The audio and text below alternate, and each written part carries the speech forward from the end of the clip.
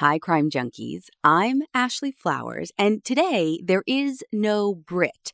That's because we were supposed to take the holiday week off, but I know you true crime junkies well enough to know that I have to give you a little something.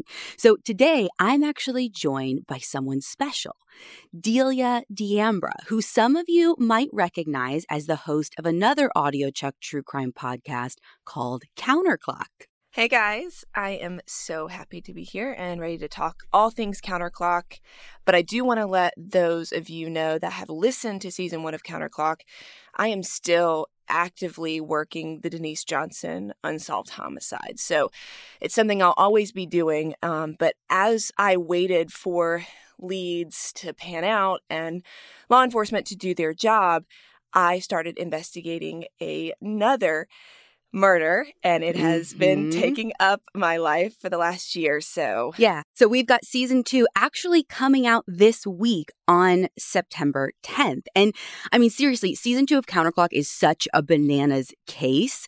So to fill all you crime junkies out there in, season 2 is actually on a 30-year-old homicide, which I don't know how you keep doing this, but somehow takes place back in your hometown of Manteo, North Carolina. So we're back in the Outer Banks where the Denise Johnson case also happened, which is just kind of crazy. Yeah, so I am back home. I cannot seem to get away from the Outer Banks of North Carolina.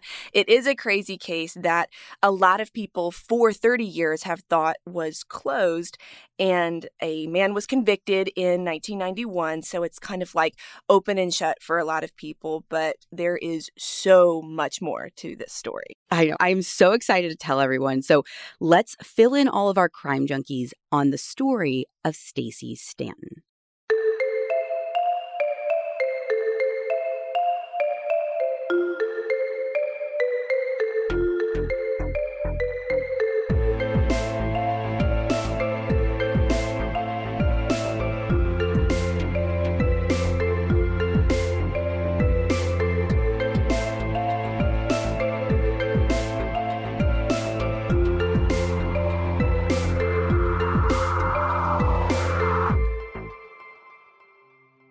So our story begins on February 3rd, 1990.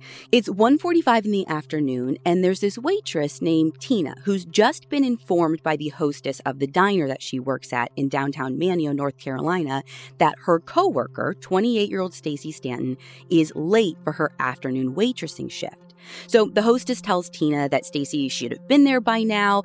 She's getting kind of worried about why she's late, but I mean, not worried enough like thinking something happened, just thinking maybe she slept in, maybe she had too much fun the night before, which was a Friday night. So Tina decides, you know what, like she's only a few blocks away. I'm going to go check on her at her apartment. And when I say a few blocks away, like her house was just a couple of streets away, which is literally like a 5-minute walk from the diner.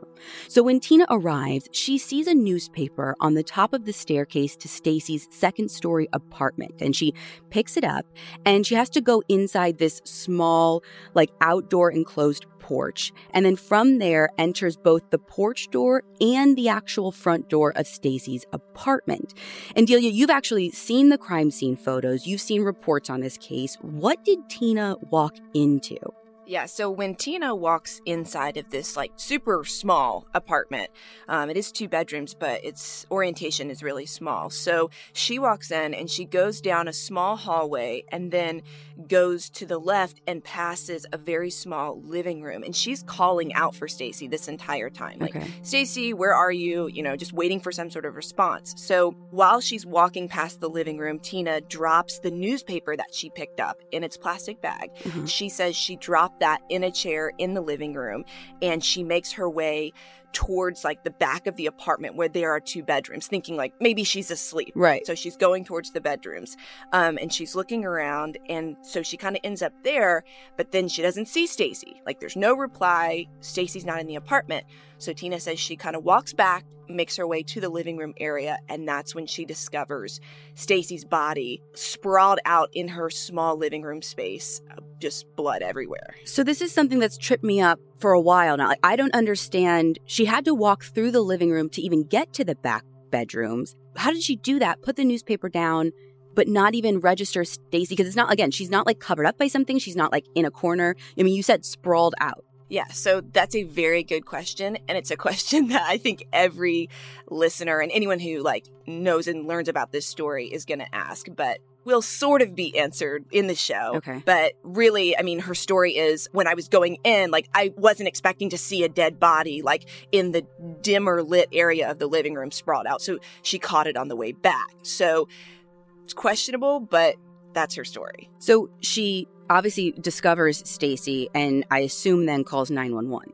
Right, but she does not call 911 from Stacey's phone in the apartment. Tina actually goes back to the diner. So she leaves the death scene, right? Uh-huh. She goes back to the diner a couple blocks away and tells the hostess, hey, I went to Stacey's apartment and I think Stacey fell or she's been hurt. There's blood everywhere. Tina's kind of hysterical because she doesn't know what happened. So she goes back and talks to the hostess and is like, you need to call 911 because, lo and behold, the hostess is Monday through Friday a sheriff's deputy in Dare County. But on the weekend, she's hostess of a diner. So Tina's thinking, you're a deputy, call for backup. And that's what happens. So the 911 call gets placed from the diner to the Manio Police Department and then the greater jurisdiction of Dare County. So you're thinking the reason she went back to the diner, because that does make sense in my mind. If I see someone, and you said it's a bloody scene. So you also said maybe she fell or something. That doesn't make sense to me if it's such a bloody scene. So part of me can see okay, I want to get out of here. I don't want to make this call from this apartment, even if I think it's an accident and there's not someone else in there. But does it make sense that she goes all the way back to the diner? Is that the best place to make the 911 call? Or because she knew the hostess was a deputy? I think it's both of those things. So we're also talking about 1990. So it's landlines. She certainly could have used Stacey's landline. I mean, given that it was in service, which we don't know, but I would imagine that would be. But so she doesn't use Stacey's landline. So she goes back to the diner where there's a landline. And I think her reasoning is, I knew that my hostess and friend was a sheriff's deputy, and maybe she could, figure it out. But what's super interesting is when Tina goes back to the diner and the 911 call is placed, the hostess and Tina go back to the apartment together. And there's no police there. There's no first responders. And it's at that point that the hostess, aka sheriff's deputy, goes inside and actually goes in and stands over Stacey's body. Says that she doesn't touch her, but she stands over the body. And at that point, again, there's no law enforcement there. But within a minute or two of those two women returning to the scene, law enforcement shows up and then the whole scene unfolds. Well, and the scene, you actually detail the crime scene pretty extensively in the first episode, I believe, of season 2. But what I think is really interesting to me is, there's so much located at that scene. Everything from the position of Stacey's body, the way it was sprawled out in her living room is really interesting and raises a lot of questions. The blood spatter. Things that were physically found there. But what I find also really fascinating is, you mentioned you're back in your hometown. We actually get some of the same characters back because the same State Bureau of Investigation forensic tech that processed Stacey Stanton's scene is the same man who in 1997 would process the homicide scene of Denise Johnson, right? Right. So again, small town, small space, major crimes in that area, you're going to get some overlap of law enforcement characters, just period. So Dennis Honeycutt is the SBI tech who inspects Stacey Stanton's crime scene. And so if you haven't listened to season 1, I really, can't encourage people enough to go back and binge season 1, because when you listen, you'll hear his name and so many other names of people that are involved in both of these cases in terms of local jurisdictions and, State Bureau of Investigation agents. And so that familiarity, I think, is really going to help people kind of navigate the story and all of the characters. Yeah, like you said, there are a lot of the same players, and not just forensic techs and maybe some investigators, but even the people who process Stacey's body and do her autopsy would, in later years, be the same people who work on Denise Johnson and do her autopsy.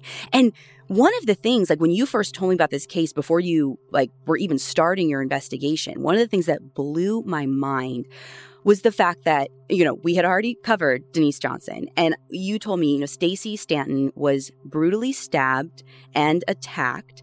inside her apartment. She was a waitress. She's a waitress. Police weren't able to determine what kind of motive that there would be because she seemingly was murdered for no reason. Nothing was taken from her apartment, and she wasn't sexually assaulted, which, again, for people who listen to season 1, this is a really familiar story. Yeah, the circumstances are very similar in terms of like the crimes and how they were committed. But the forensic side of this case is really, I think, what a lot of people and myself will find extremely intriguing. So, yeah, you said the motive is very murky, and that's pretty much what police kind of came out with. Mm-hmm. They can't really pinpoint it to anything. But what's super interesting is that just days into the investigation, police actually had 2 suspects in their sights, one of which whose name was on items found in Stacey's apartment, but he was pretty quickly ruled out, which is interesting. Well, it's interesting because he was only quickly ruled out, but honestly, before they could even really vet him. And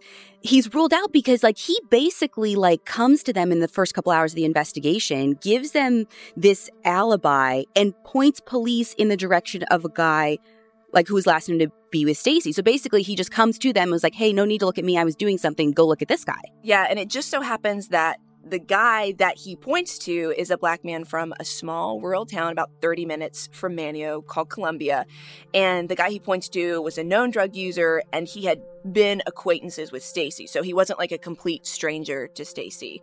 Pretty much right off the bat, the white police officers and detectives from the State Bureau of Investigation, they took interest in this guy from Columbia and put all of their eggs in one basket and pursued him as their prime suspect. And this was like within 5 hours of Stacey's body being found. So very, very quickly all that came together.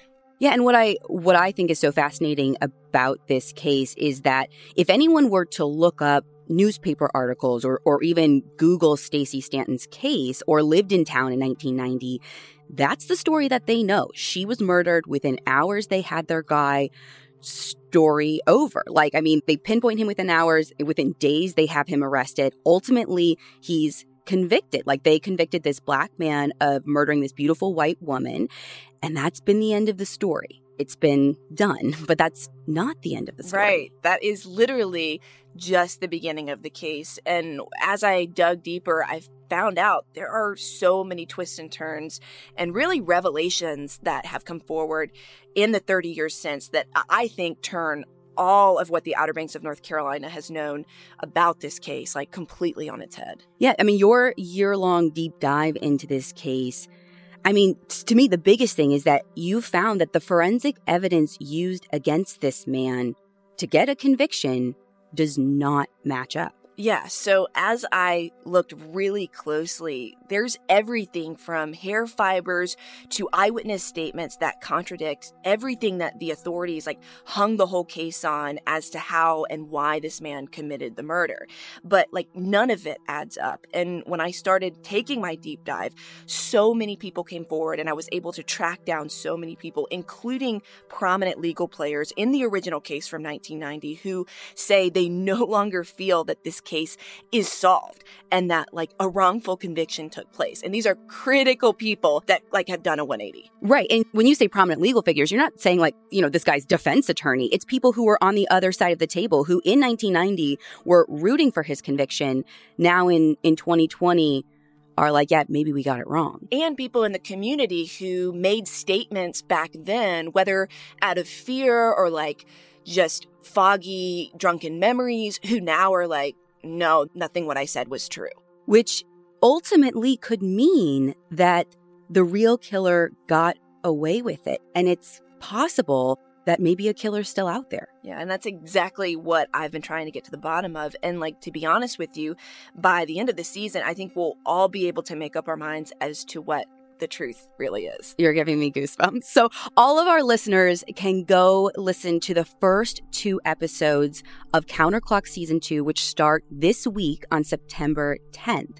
And in episodes 1 and 2, Delia really goes deep into the details of the crime scene itself. But one of the things that I think makes this season so special is that you actually got in touch with and have been able to talk to multiple times the man who was convicted of this and who is still convicted of this.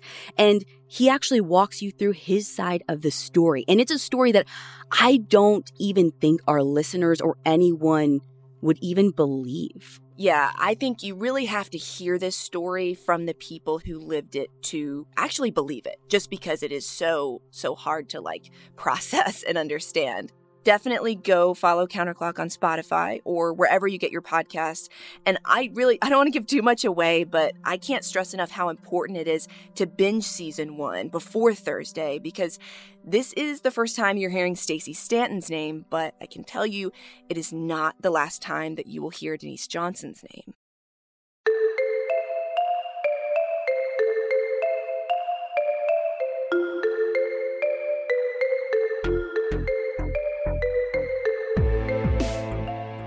Don't forget to go follow Counterclock on Spotify or wherever you get your podcasts, and visit counterclockpodcast.com. When the first 2 episodes of season 2 drop, we're also going to have pictures that go along with them, and you can find all of that information on the website. Again, that's counterclockpodcast.com.